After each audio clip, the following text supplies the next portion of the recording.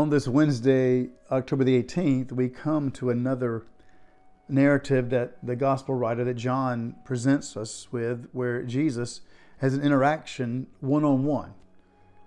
We've seen this earlier in the gospel with Nicodemus. We saw it with the woman at the well. We saw it with the man who had been sick for 38 years at the pool of Bethesda. And so in our reading today, it is a blind man. And I'm going to kind of comment before and maybe a little bit during, instead of kind of it all doing afterwards and then reading the scripture again.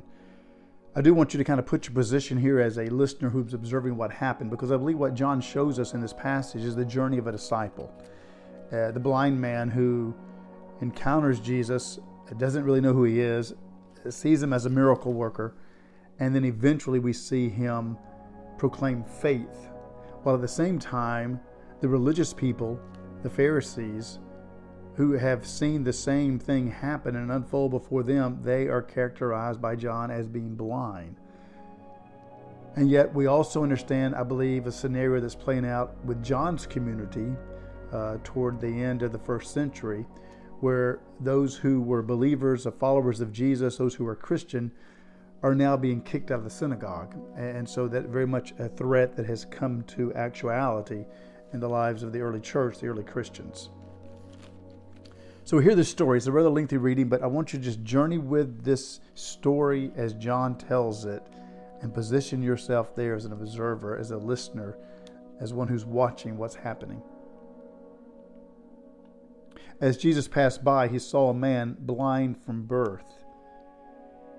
And his disciples asked him, "Rabbi, who sinned, this man or his parents, that he was born blind?" So you see in this passage the whole cause and effect, that sin must be causing illness. And Jesus is going to give an answer that kind of shows a different way. Jesus answered, "It was not that this man sinned or his parents, but that the works of God might be displayed in him.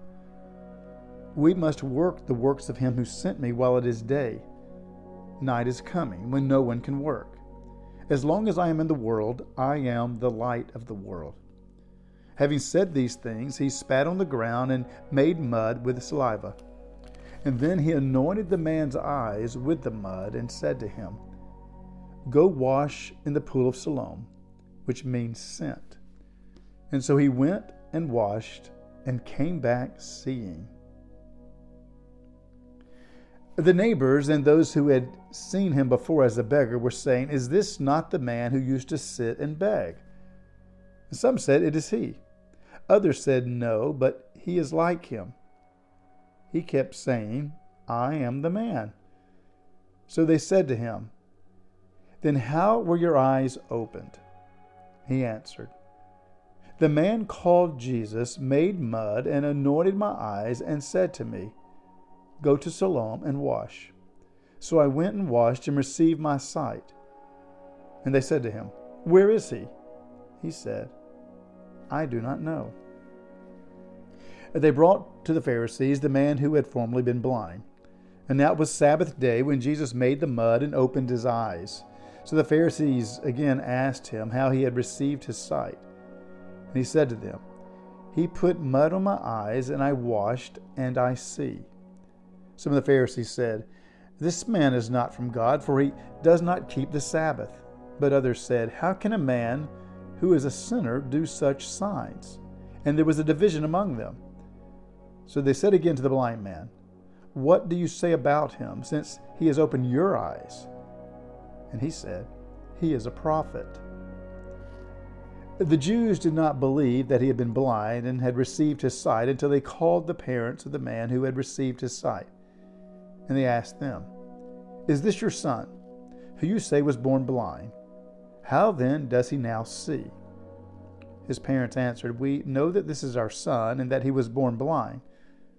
But how he now sees we do not know, nor do we know who opened his eyes. Ask him, he is of age. He will speak for himself." And then John brackets and tells us his parents said these things because they feared the Jews. For the Jews had already agreed that if anyone should confess Jesus to be Christ, he was to be put out of the synagogue. Therefore his parents said, he is of age, ask him." So for the second time they called the man who had been born blind and said to him, "Give glory to God. We know that this man is a sinner." He answered, "Whether he is a sinner, I do not know. One thing I do know, that though I was blind, now I see." They said to him, "What did he do to you? How did he open your eyes?" He answered them, "I have told you already, and you would not listen. Why do you want to hear it again? Do you want to become his disciples?" And they reviled him, saying, "You are his disciple, but we are disciples of Moses. We know that God has spoken to Moses, but as for this man, we do not know where he comes from." The man answered, "Why, this is an amazing thing.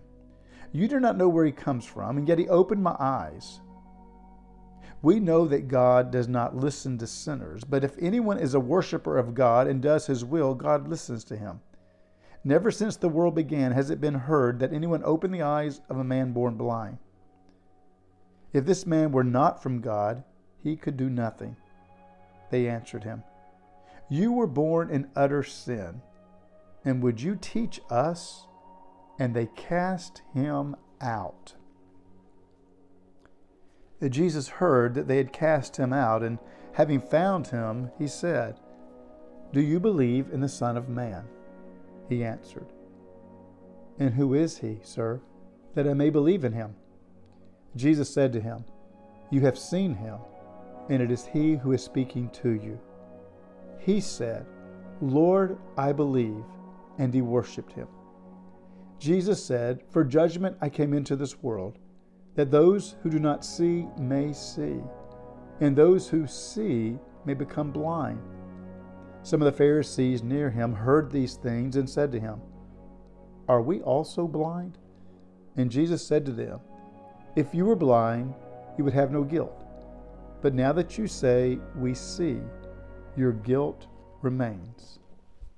What a testimony of faith that unfolds in this passage as John shows us a man labeled by the world as a sinner, set aside in a corner to merely exist. And Jesus goes and finds this man. He sees this man, and as an act of the Creator God, he takes the dust of the ground and with his spittle, the mud, makes mud to put on the man, and then gives him the words that move him towards healing, to go wash in the pool of Siloam. And he does, and he comes back seeing.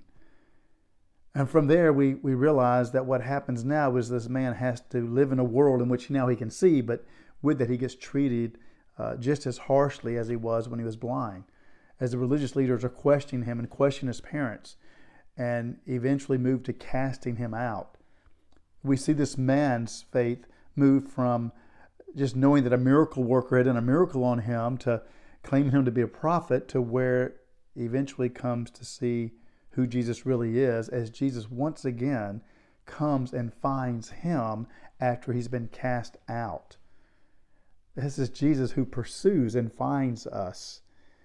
And then the closing summation of this man's discipleship faith journey, "Lord, I believe," and he worshiped him.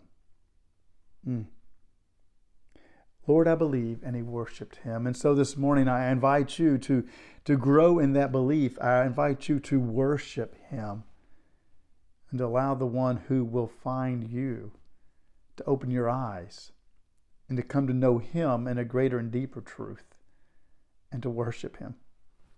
Lord, thank you for pursuing us and finding us, desiring to give us the ability to see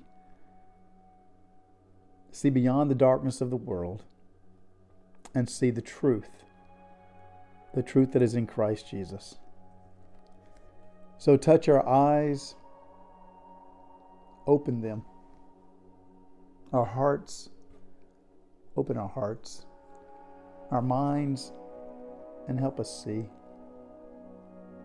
We thank you for your grace that searches us out and that finds us and that offers us life, that offers us sight, that offers us purpose and meaning. Lord, we worship you today. We worship you today as the one who is the way, the truth, the life, the one who is the light, the one who has saved our lives. In Jesus' name we pray. Amen.